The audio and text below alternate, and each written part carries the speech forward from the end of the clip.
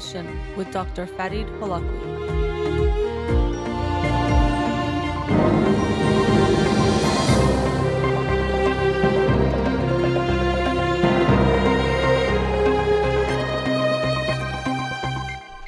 Good evening. Welcome to In Session. I'm your host, Dr. Farid Holakwi, and I'll be with you for the next hour here on Radio Hamra. You can follow me on Twitter or Instagram, or like my page on Facebook to get updates on the show, or suggest topics or books for the program, and the shows are uploaded at the end of each week to my SoundCloud page and podcast on Spotify and Apple Podcasts. Let's get to the books of the week. The book of the week for this week that I'll talk about on next Monday's show is In the Shadow of Young Girls in Flower by Marcel Proust. This is the second of 7 volumes of In Search of Lost Time. So I read Swan's Way last month, and this is book 2. Got a little bit of a jump start on it because it's a longer book, but look forward to completing that and discussing it with you on next Monday's show. The book of the week from last week that I'll talk about tonight is Afro-Iran by Mahdi Essai. And so I saw the pictures from this book. Mostly it's a book of photographs that captures images of individuals who are Iranian living in Iran, but who are of African descent. And so when I saw the images, I was drawn to the book, and I think it's an important book for us to have, but this is a very delicate topic to discuss when we discuss something like this, and I'll get into some of those issues. I'll try my best to navigate them the best that I can. But I'm glad I had the book and I read the pages and looked at the photographs. Of course, it is Black History Month in the United States, and so I did also want to look at the Black history, but also present and future of the Iranian community as well.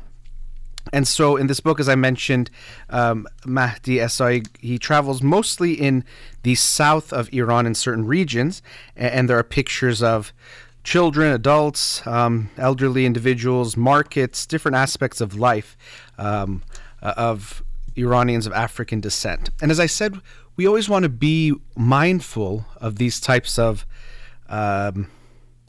discussions or situations where we talk about a certain group, or we look at a certain group and we say, let's look at them, because it can come off as a us and them type of a dynamic. And so an article by Bita Baghoulizadeh, she talks actually about this book, and I think she does a good job of bringing up some of the issues we want to be aware of and mindful of, that when we are even taking pictures or documenting something, the way we do it can be very important, because it could either be a way that we're look at them, or it can be done in a way that says this is part of all of us human beings.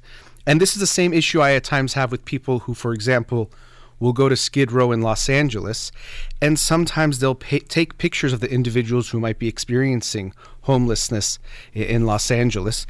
And sometimes it's done in a very good way of documenting the experiences of certain people and what they're going through and how we want to be mindful of them and look at the suffering and the poverty that exists in a city as rich and wealthy as Los Angeles within a country like the United States. But other times you can see that it's done with an eye of almost look at these people almost like a museum. And I've even worked with some families, and they said, we want our children to care about individuals who have different experiences from our children, which is good. But sometimes they think the way to do that is to take them to look at people like some kind of a museum experience, that they are so the other and they are being objectified in that way. And we want to be very careful about that. And so that's why I wanted to make sure when we look at this conversation in this book, Afro-Iran, I think it's very important to recognize that there is this tendency that what is considered Iranian might conjure up certain images even for Iranians themselves around the world, and it might not include Black Iranians. And so it's important for us to document this and to share this in a way that does bring recognition, but with awareness that we don't make it seem like they are an other, or the other, an us and them type of a dynamic. And so in the pictures, I think all but one of them only have the Afro-Iranians, which itself, that term might not be the best representation, but all of them include black Iranians. I think one had an image where it had one child that was not black, and that's one of the issues that was brought up by Bita Bagholizadeh, if I recall, that it makes it seem that they are separate completely. Now, there might be some regions that have more of the black Iranian population, but they don't only exist in isolation. This can contribute to a sense of a us and them. So that's something important and worth keeping in mind. But I did find the images quite fascinating, and I looked through them a few times again last night and even today, and you did get a sense of the people. And I think, again, we should give credit to Mahdi Esai for taking this journey and to document something that might not be documented very much. I also want to recognize, I think it's the Collective of Black Iranian Voices, something like that. I'm probably saying it wrong. On Instagram, you can even find them on my page. I follow them.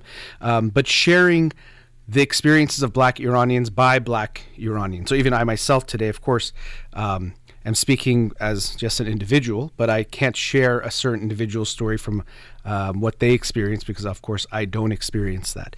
The reason I wanted to talk about it on the show was because of not just when it comes to black Iranians who might not be recognized and might have not really the same recognition or understanding as far as what it means to be Iranian or how we view Iranians, also looking at prejudice and discrimination within the Iranian community that I see in different levels, which I will also get to.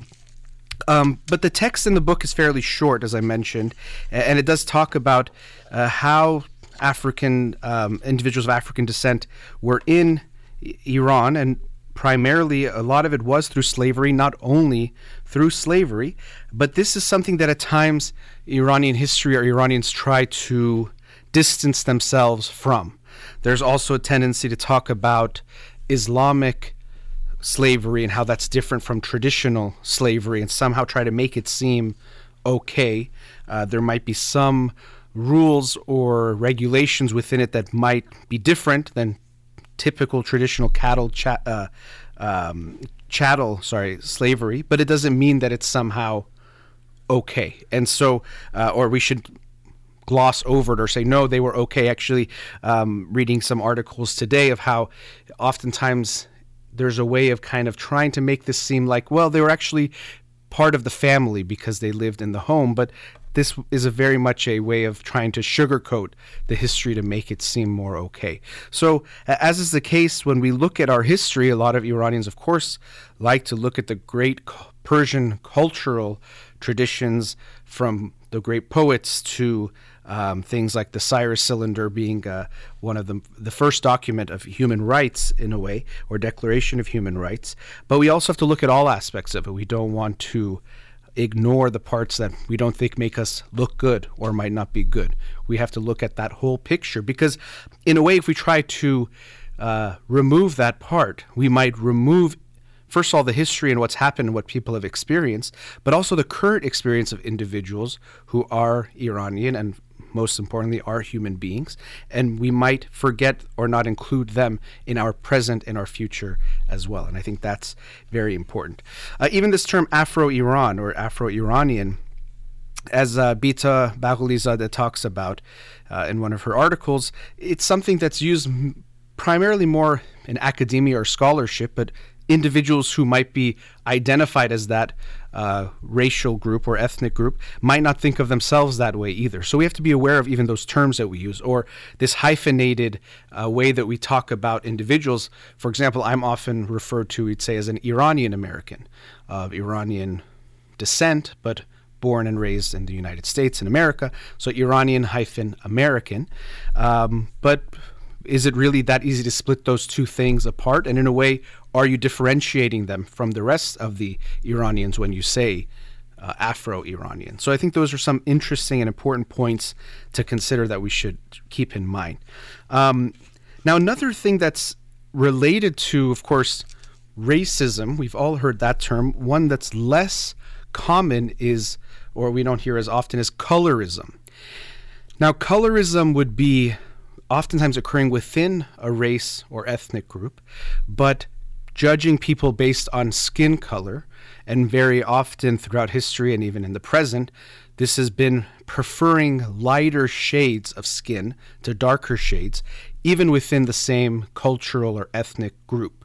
And we definitely have this in the Iranian population. I've seen it firsthand. I've heard so many comments, and I've experienced it with families I've worked with, and even personally, looking at people who have lighter or darker skin and people treating them differently. Or even myself, within my family, I didn't talk to my brother before this, but my brother has slightly darker skin than me, and I remember growing up and feeling that distinction from some members of outside family or extended family, not within the home. But I remember hearing some comments at time that made it clear some preference, that somehow my skin color was preferable to my own brother. So within the same family, even saying that that lighter skin is preferable to the darker one. And so this is something we have to also come to terms with within our Iranian community in general. And when we look at Iranians from African descent, which are as Iranian as any of us, and even there, I should catch myself. I said any of us, which makes it very clear, even in my, maybe unconsciously or comfortably, I say it in that way, which creates that distinction or shows that distinction. So something for me to reflect on myself. But individuals from African descent who are Iranian, they are as Iranian as anyone who is considering themselves Iranian as well, and something for us to think about and make sure we don't forget. Now, related to this, I also wanted to talk about, with Nowruz, Persian New Year, coming up, there is an individual who is part of the, or considered traditionally part of the celebrations, Haji Firuz. And Haji Firuz is usually has dark, or what's considered in America, we'll talk about blackface, and it's something that's very much not acceptable because of its links to minstrel shows where Black Americans who were slaves or recently freed slaves were shown played by white actors but wearing black something type of makeup to make them look black, and would be making fun of them, making them look silly, goofy, lazy, all these horrible things. Also sometimes making them seem that they were happy to be slaves, or they were joyful, they were always feeling good. So there's that tradition. And actually what we see with Haji Firuz has a similar feel to it. Now, some people will say he's covered in soot, so it's not actually that he is dark skinned, but some of the research I did seems to point that that's not the case, that he was in fact of dark skin. And not only that, he wasn't just a jovial individual, he was a slave, or he has a master. And there's a nurse, not a nursery rhyme, but a rhyme that is part of some of the Nowruz songs that includes that he is has a master. So, my master, hold your head up high. My master, look at yourself. My master, the billy goat. My master, why don't you laugh? The translation is also here in Farsi or Fingilisi. I probably could read it, but I'll leave it at that. So Haji Firuz is a slave, and he again is shown as joyful, and he's happy or okay with that. But that is something that I would think we should think about. What is that representing, or what does that say? Now, there's a lot of this talk, we see cancel culture, people trying to take down monuments, people saying we should look back in history, and someone who we celebrated, actually we should see that they're not so good after all, and change the way we view them. And some people think that we should not change these types of traditions either. Why should we consider, it's Haji Firuz, it's something playful, it's fun, it doesn't really have significance, it's nothing negative is meant by it. But we should consider, if we're talking here about trying to make all Iranians feel Iranian, if you were a member of the Iranian community who had darker skin or from African descent, how might you feel when this is part of the celebration that is acceptable? And so I do think traditions and rituals have a lot of value. They definitely do. They can be very important in creating a sense of community, a sense of connection to our past, connection to our present selves, future selves, all of that, which can be very good. But it doesn't mean they're also something invincible that we can't look at, that they are immune to being evaluated and can be changed. Traditions change throughout time. It happens all the time. For example, this might not be seen as the same as a tradition, but when people, we say cheers and you hit your glasses together, that's in a way commemorating, maybe commemorating is not the right word, but in a replacement of what used to be that you would pour some of your drink in each other's cups to prove that you haven't poisoned the cup. So you're saying, of course, I didn't poison your drink, so I can pour it into your cup and my cup, and that's okay. Now we just clink our glasses and we think, it's just cheers. And if you don't do it, some people, they feel like it's bad, or some people say you have to do eye contact or different things. We feel like we need to do that, and it has some significance. The significance of traditions, of course, it's the historical aspects, but it's also what it represents. In and of itself, it doesn't mean it has to have value. It has value because of what we create in that shared value that we give to it together. So, for example, in the United States, if you give someone a thumbs up, that's good. In Iran, if you give someone a thumbs up, they won't be so happy with you. It means basically the same as the middle finger here in the United States. Now, that's a little bit different than tradition, but it's that same element of we give meaning to things.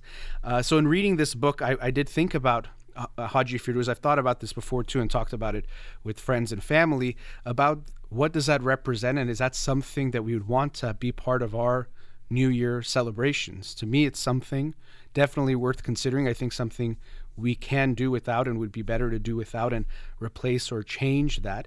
And that would be one step amongst many, and I'll discuss more in the show about creating a unified or more unified, less prejudiced Iranian community, and of course, overall global community.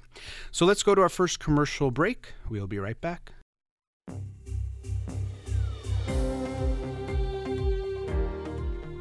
Welcome back. So I've been discussing the book Afro-Iran by Mahdi Essai, and also talking about prejudice and racism within the Iranian community or the Iranian diaspora around the world, how we treat different groups. And so something that comes up that's related to this, and I'd highly recommend the book, The Limits of Whiteness, On the Limits of Whiteness by Neda Maqbooleh. Am I quoting that exactly right? Something like that, On the Limits of Whiteness by Neda Maqbooleh. You maybe remember about a year and a half ago, I had her on the show to discuss her book. I think it's a wonderful book that is very much related to this topic, looking at and trying to understand what is the ethnic or racial background of Iranians, because as she talks about in that Limits of Whiteness, in some ways we're considered white, and even in America legally in some ways we're considered white, but then in a lot of ways we're not treated as whites, or we still face discrimination in different ways, especially after, for example, 9/11 here in the United States, because of the individuals who committed that act being Middle Eastern.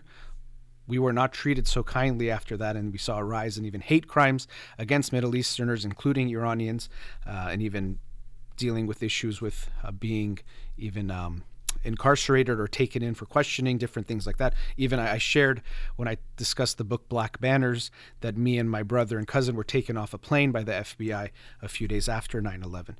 So we don't really get treated in some ways like white, but something that we seem to want, and this again goes back to both, I know this term is thrown out a lot, and so sometimes maybe people think of it as just a term that's screamed out to say something's not okay, but there is a sort of white supremacy that we Iranians can play into, that we want so bad to prove that we are white or Aryan, even sometimes saying we're the original Aryans or the only Aryans.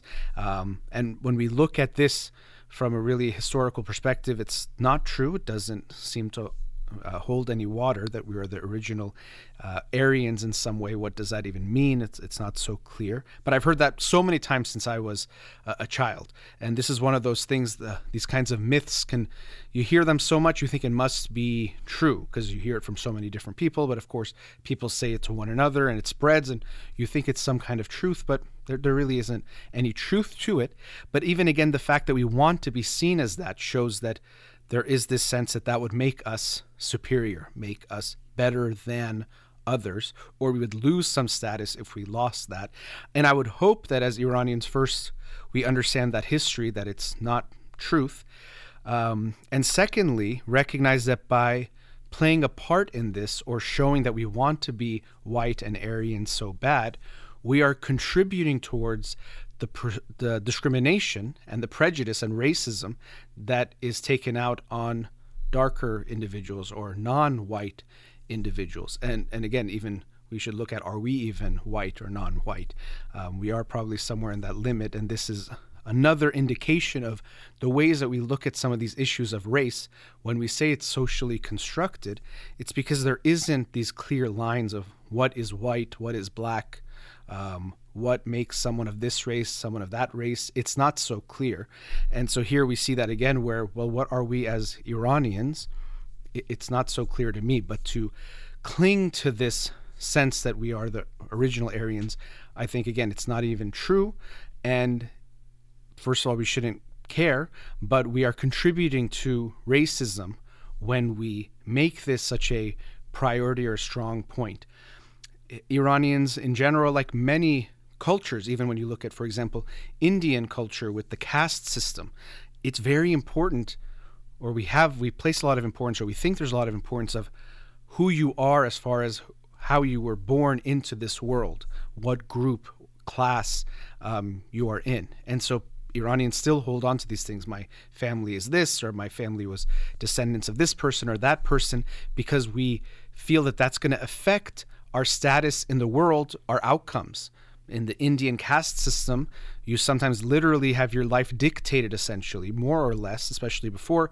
It's becoming less, but still not so much, by the caste you were born into. It's out of your hands completely. Iranians, we might not have it to that degree, but we do hold on to this very strongly, that it's so important to be born into something, or even the way we talk about being Iranian is that we are born from these great poets and this great cultural background, so it already makes me better than.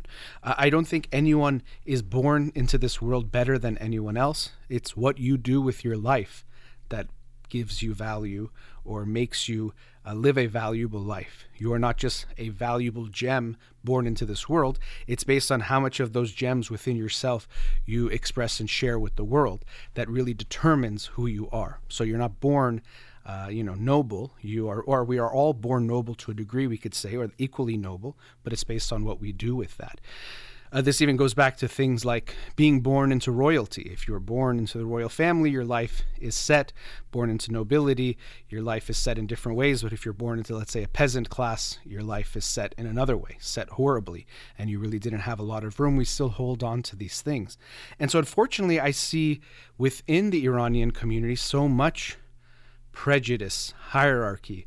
I guess you can say tabaqe bandi, so to speak, where you put people in different hierarchies based on who they are. And you respect someone or you disrespect someone based on those things, where really I would hope everyone is worthy of respect, but we don't afford everyone the same respect because we look at who they are within this hierarchy and the structure that we have. And it exists in many different ways. From, as I was mentioning, skin color is one, which is a big one, and I've seen that very strongly myself. Even regions of where people are from is so important. If you were born from Tehran, if you were born in Shiraz, if you're born in different cities, people will already assume different things and put you on a hierarchy. Or if you were born in the villages, Dahati, you were considered somehow lower, usually, at least that's like the association. And I'll share some of the things. I'm definitely not an expert in any way on these issues. Not only am I not an expert, I was born in the United States, exposed minimally to some of these things, but even still, what I think is interesting is I've absorbed many of these stereotypes. Hopefully I don't think of people in that way, or I'll try to challenge that, but I'm just sharing that I've heard these stereotypes myself and understand that this is how people think of other individuals, and we take them for granted. And this goes back to how our minds together can create a social reality. In the book 7.5 Lessons About the Brain by Lisa Feldman Barrett that I talked about back in November, she did a great job of illustrating this point that these things can feel so real when it feels like all of us believe them. Because if we all believe it, it must be true. It's not that we've all created this reality. It's that we have actually, there isn't a truth to it. We've actually developed. It's just like something like money. Money feels so real, almost natural. You think, of course, we have to care about money. But money didn't always exist in human history, and it doesn't have to have the value and significance it does now. I'm not saying starting tomorrow we could get rid of it easily. It's very complex. But when we think of money, it feels so automatic that you wouldn't think that it's something we've socially created, but it is. And the same is true of things like race and racism, colorism, white supremacy related to that, and even the ways we think of different groups, for example, in Iran. So even in the book, it said it in a way, maybe some of it was lost in translation. In the few pages, it said, Turks, or we say, like you say, Torks, there's so many jokes, and it said they only happen to speak with a funny accent and enjoy the status of the butt of all Iranian jokes. Now, enjoy the status, I'm not sure if they enjoy it, but I remember from a very young age, in a sense, I'm going to say knowing with quotes that Turks were considered not very smart, or if there was a joke to call someone stupid, it would be about them.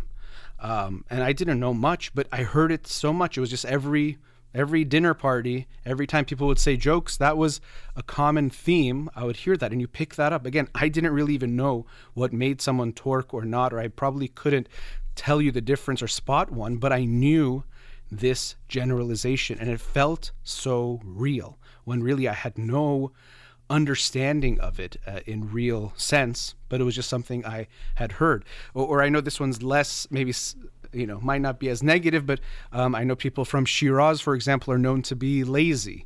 And I know my father's from Shiraz, and as you probably know, he's not a very lazy person. He's very hardworking. I guess when we look at prejudices, sometimes we think he's an exception to it because we don't want to lose the prejudice because we believe it to be so true. We want to cling to it. But that's another one that I know. An interesting one, and I don't know how well I'll be able to explain this, but people from Rasht, and this is, I'll be delicate here because what I have heard in so many jokes, again, no idea about, and even people I can't really tell you who would be from Rasht or not, but my understanding is, and I say this with all apologies as I even say it, is that the women were considered to be unfaithful to their husbands. You hear a lot of jokes like that. I hope I'm saying I've gotten I don't know if I hope I even got it right, but as far as the stereotype goes. And what's interesting from some things I have heard, so they say that the women are unfaithful, but really what this is likely coming from is that actually the people of Rasht were the ones that were most likely to have the women get educated, or they were educated first compared to other regions. And we know that very often when it comes to women getting educated or being given power, people get stressed out about that, or the people who are in power don't like for people to gain power or to gain something. So it's almost, in a sense, we can see that it's out of fear that this prejudice or stereotype was created. So it's that if you give your women education, this is going to be the result. Or in a way, you need to suppress them, because if you don't, they're going to do these things. They're going to go. And so if you give them power and let them, have the right to get educated, this is going to be the result, in some way projecting some of their own fears. So it appears that this stereotype really was not based on any reality. It was based on a reaction of actually what to me would be that they were more progressive in Rasht. They were being open-minded and more humanitarian, or more of a human rights perspective, but they were being in that way punished to say, look how bad they are, that they are letting their women have power. Of course, it wasn't presented in that way.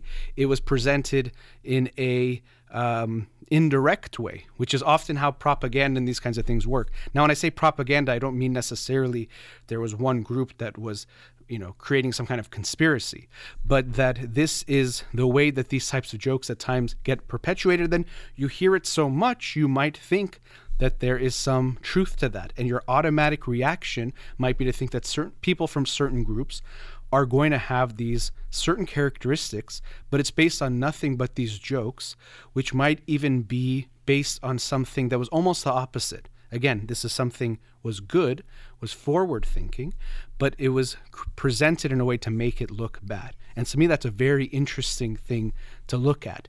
And even as I'm looking, I can't see all the comments here on the Instagram Live, but some people say, well, why do these jokes happen? Which in a way might be saying that they're probably starting from some type of truth. Now, at times, not the ones I talked about, for example, people from Rasht or other ones, there can be some truths to a stereotype that might reflect something in a culture. So a culture might be more, let's say, collectivist, or it might be more individualistic, or other things. But it doesn't mean the people, something in their DNA necessarily, or genetically, they are something better or worse, or already have that characteristic. It could be reflective of the culture, not about who they are. Another group, I'll mention this again, this is from my own experience, which is very limited, but I do want to share it, and I'm sure many people could speak to this much better than I can. But I've seen that, for example, Iranians who are Afghan are treated poorly. I've worked with families, I've worked with clients who themselves were Afghan, or individuals who someone in their family was going to date someone, and saw how palpable was this way of looking down on individuals who are Afghan and seeing them as different from Iranians, not as good as whatever this standard was. And so I do think it's important for us to look at some of these things, which I think sadly it can feel so automatic that, again, as some of the comments I've seen, it makes us feel like, well, there's probably some truth to it if we see them in that way. And no, that's not. That's just our own projection of things. Usually there's many factors that leads to the development of different types of prejudices and stereotypes. I don't know this well enough, but I do know that I see this prejudice. In some ways, I definitely am less knowledgeable and experienced when it comes to Iranian cultural stereotypes, judging people from different groups. But I also have this advantage of being outside of it in a way that I'll hear about people from different groups and then see the way people talk about them. And I, at times, if I haven't heard about that particular group or issue, might see that it doesn't make sense. Why are you saying the people that are from this or that group are one way or the other? It gives me a little bit of an outside perspective, which makes me less knowledgeable, but does afford me some of that, I don't want to say complete objectivity, of course, but maybe more objective, because I didn't hear all of the different things. Some of them I did hear different jokes as I was talking about of different groups, but sometimes I am not as aware of how deeply entrenched these things are, where someone who is maybe born in Iran takes it for granted as a given, but I actually see it, I'm like, well, that doesn't make sense. Now, I might hold on to similar discrimination or prejudice about certain groups that I might not be aware of because of where I was raised, but it is interesting that when we look from the outside, sometimes it seems silly. And this happens in a lot of regions. For example, if you go to some areas, to you, everyone might look the same, but within that group, they might see 3 different groups.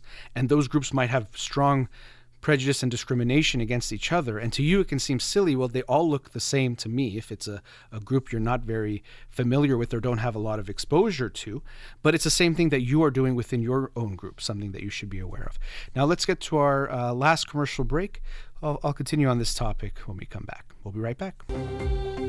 Welcome back. So I've been continuing the discussion based on the book Afro-Iran, which features photographs of individuals who are of African descent living in Iran, and to make some people aware that there are Iranians of African descent, or Iranians who might have darker skin than what you might consider as the typical Iranian. And you realize, as is the case with almost any cultural group, ethnic group, there is so much range and diversity, which within each group, more diversity than we would say between groups. Now, during the commercial break, someone asked a question on the Instagram Live, which in a way brought up this issue of us and them, which is a very human, and really probably all animals, but a human distinction that we can make. Even babies, when I was reading the book, How We Speak, I believe it was called, by Catherine Kinsler. I hope I'm saying her name right. We see that even infants can start to have an affinity or preference for individuals speaking their native language. By native, I mean the language they're hearing at home. So we see that they seem to have a preference towards them. And even as they get older, if they see people playing with certain toys, the ones that are playing or talking in their language, they'll prefer to take the toy from them. Once they get a little bit older and can, let's say, grab a toy, they prefer their own language speakers, which is actually, she was talking about in that book how language is actually one of the last frontiers when it comes to discrimination, in the sense that we sometimes even forget or don't realize that we discriminate so much based on language, or even within the same language based on accent. And actually in the Iranian community, you see that as well, that, you know, we discriminate a lot based on different accents, and people from different groups, we talk about them based on their accents as well. So this can be disheartening when people hear it looks like we're innate. Sometimes people will say, based on these types of research, and there's other ones as well, preferring faces, for example, in babies, that it seems like it's innate for us to be racist. It's innate for us to discriminate. And there's some truth to that it's innate for us to be able to discriminate, and we do that. But what that means, who is considered us and them, can change, and also how we treat us and them can also change. It's not something set in stone. And so this goes back to our consideration of what we look at when we say, what does it mean to be us and what does it mean to be them, that we actually can change that. It's not always the same, even though it feels so significant. So you might think, if you were Iranian your whole life, that that's us and everyone non-Iranian is them, and it feels so real. You might have an emotional connection to that. But these things can change. And let me give you an example of how this can change. So a good example, I remember one of my professors at UCLA said, so I went to undergraduate, my bachelor's degree at UCLA. And UCLA has a rival school, USC. And especially when you're there, these two schools, in a way, hate each other. You know, when they play in sports, they are very much against each other. When they are, even academically, we always will talk about, well, who's better? Oh, that's the safety school, the easy one. You'll talk about that one. USC, they'll have different, ways of abbreviating it. I won't even get into, but anyway, very against each other. So when you're at UCLA or at USC, you feel like you really don't like those people. But my professor said, imagine you were in some foreign country and you didn't speak the language. And let's say, I'm from UCLA, but I'm in this foreign country. I don't speak the language. I'm lost. I can't find myself. And I see someone wearing a USC sweater. Probably what will come to my mind is like, someone like me. Because I'll say they're probably an American. They can help me figure out where to go, or we can at least be together and, find our way around. So all of a sudden, this person who, if I was in Los Angeles and on my UCLA campus or going around the campus or around the city, I would think of this USC person as such a them. All of a sudden, when I'm in this foreign country, I will realize how much of a us we are together. And so our understanding of us and them is not set in stone. So we can discriminate as far as differentiate, maybe I should even say. Differentiation we can always do. Even skin color, we'll always be able to see the difference of the skin color. It's if we put different value on people based on their skin color. That's the issue, or their race, or male versus female, or sexual orientation. You might be able to notice these things, but it doesn't mean it has to lead to some type of discrimination. I talked recently about the case, I think it was Jane Elliott, the name of the teacher, who in her classroom the day after Martin Luther King Jr. was assassinated, wanted to show them a lesson about discrimination. And so she separated the brown-eyed kids with the blue-eyed kids and said one day that the brown-eyed kids were worse and the blue-eyed kids were smarter and all these things, and spouted all of this type of prejudice about one group and the other. And the kids started to treat each other poorly, started to band together with the people of their same eye color, and felt even bad about themselves if they were part of the inferior group, felt good about themselves if they were part of what was considered the superior group. And also to show them how malleable this was, of course, not telling them beforehand, she said the next day, oh, actually, I got it backwards. The brown-eyed children are actually the superior ones. The blue ones are the ones that are weak, and whatever else words she used to make them think that. And she saw things reverse. Now, we hear a story like that and we think, oh, these cute, sweet kids and how they just really, they're not making sense, but they're kind of just trying to, not be smart enough to understand the world. But we don't realize that that's exactly what we do in this world. We've picked certain things, or certain things have become so significant, and we treat people bad. We've fought wars, we kill, we still hurt one another based on these things, but we don't realize how insignificant they are. This us and them that we've created that feels so important is not something that needs to be so salient or so significant. So with your kids, this is something that in the United States they've talked about a post-racial America. So after Barack Obama was elected president, a lot of people talked about, well, racism is over. Racism no longer exists because if a black individual in the United States has ascended to the highest office in the land, then that must mean that racism is over. And even some people say, well, not only does racism not exist, race doesn't exist. We don't see each other. And so race, as I mentioned before, even with something like money, it's a social construct, but it doesn't mean it doesn't have value. Just like money is a social construct, but of course it has value. Sadly, lives are made and lost and people lose their lives because of not having money or even over money. Relationships are damaged because of it. So it has value in society, even though it doesn't necessarily inherently have that value. The same is true of race.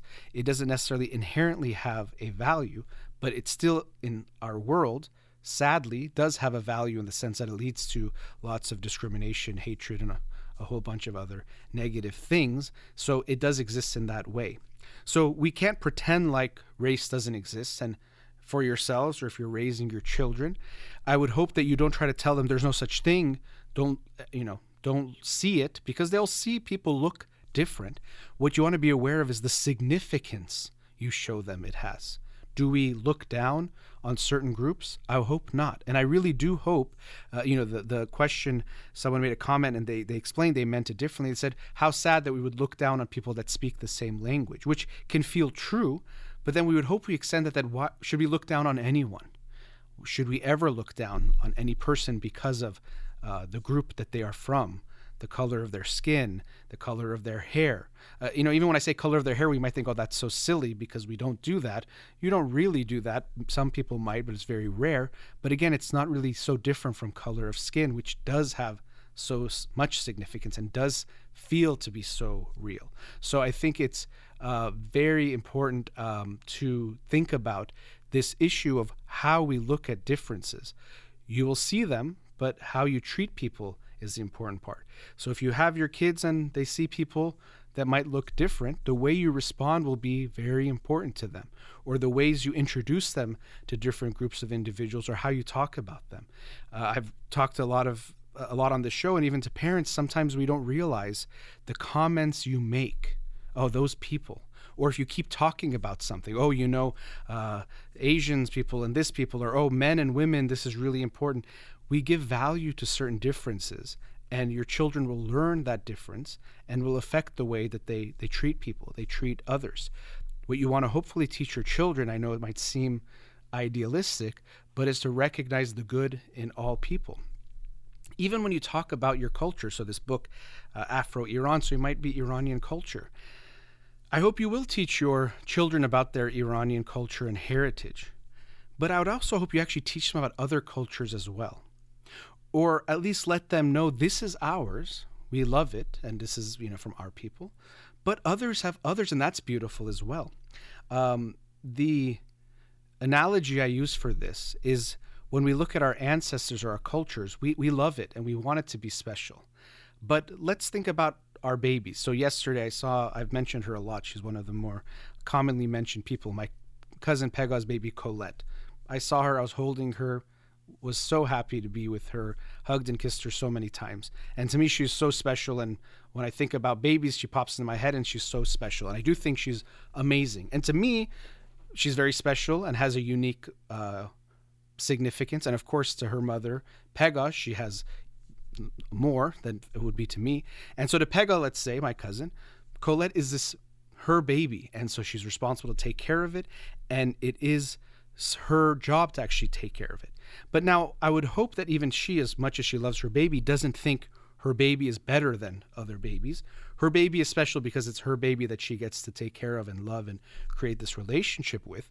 But it doesn't make her baby superior to other babies. And you can see the value in other babies, and even she can see another mom with her baby or a dad with their baby and say, oh, I can imagine, I can know what they feel like for their child because I feel that for my child. But it doesn't mean my child is better or worse than theirs. They are different. They are ours, and that's beautiful. And so we can have that same feeling about our ancestors and our culture. Everyone who has their own ancestors in their culture, they will feel a love for them and they could feel a connection to them. But it doesn't mean it's because they're better than the other ancestors or the cultures from the other places. Okay, you like this kind of whatever is part of your culture, this is what we have, and we can share it with one another.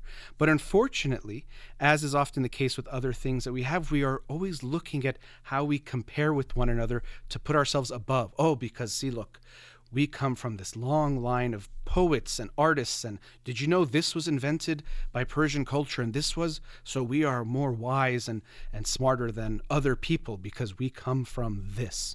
When really, to me, that doesn't mean anything at all, but we're looking for our way to make ourselves superior when we're not. We're not inferior, but we are equal and we are the same, and we do better by loving our culture, our ancestors, just like we would love that baby. It is ours, so we love it for that sense, but it's not better than others. And in a way, all of these cultures can be mine as well as I learn about them and understand them. There doesn't have to be this hierarchy in the differentiation. You can hear the different music and say, oh, there's differences in this music. I can hear the difference in the types of even notes that are used, the rhythms, different things, but it doesn't mean one is just superior and one is inferior. They're just different ways of creating music, which can both be beautiful, and we can see that. As kind of a side note, this is really random, but I do think it's funny that one of the things that Iranians were so proud of is our poets and some of our artists. And so we look back and we'll talk about them, and there's something that give us so much pride. But if your child wants to become an artist, you feel that it's a betrayal or an embarrassment or a shame to your family and even to your ancestors. So it's kind of funny that we praise our ancestors that were artists who created art and contributed to our culture. But if your own child wants to become an artist, somehow that can be a shame and embarrassment, and you'll do anything you can to make sure they don't become that. But coming back to this point, we'll see differences. That's okay. And actually, even the way that we see them and how significant they are will become less as you see the differences less of this us and them. But it can be important that we will be able to always have an us and them, but it doesn't mean that us and them has to be significant, and also who you include in us can change.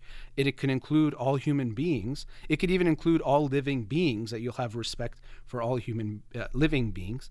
I even think, and this might sound a little bit crazy, but maybe someday if we encounter species or living beings on another planet, another galaxy, and what we call aliens, there will be a time where we'll have to figure out a way of seeing them as a us. At first, they'll definitely feel like a them. Every movie we see with aliens, of course, they're coming usually invading in negative ways. Sometimes we'll see some nice ones like E.T., but that might be another frontier of this us and them that we will have to figure out. We will have to find a way to actually see an us with them as well, which I think is kind of interesting. I know a little bit far-fetched, but I think there will be that day. I think based on how many galaxies and the universe as infinitely vast as it is, there probably is life on other planets. That's its own discussion, I know. But someday we might have to deal with this kind of intergalactic type of a thing. So it'll be, universeism, or I guess we're all part of the same universe, galaxism, people from different galaxies or beings from different galaxies. So us and them goes through many transformations throughout our human history and this universal history. But it doesn't mean that just because we see an us and them, that first of all, we can't change that to include everyone in that us. And even when you see distinctions, that you have to necessarily treat people poorly or differently because of that. All right, that brings us to the end of tonight's show. A big thank you, as always, to Amir here in the studio. You've been listening to In Session with Dr. Fadi Holakwi. Have a wonderful night.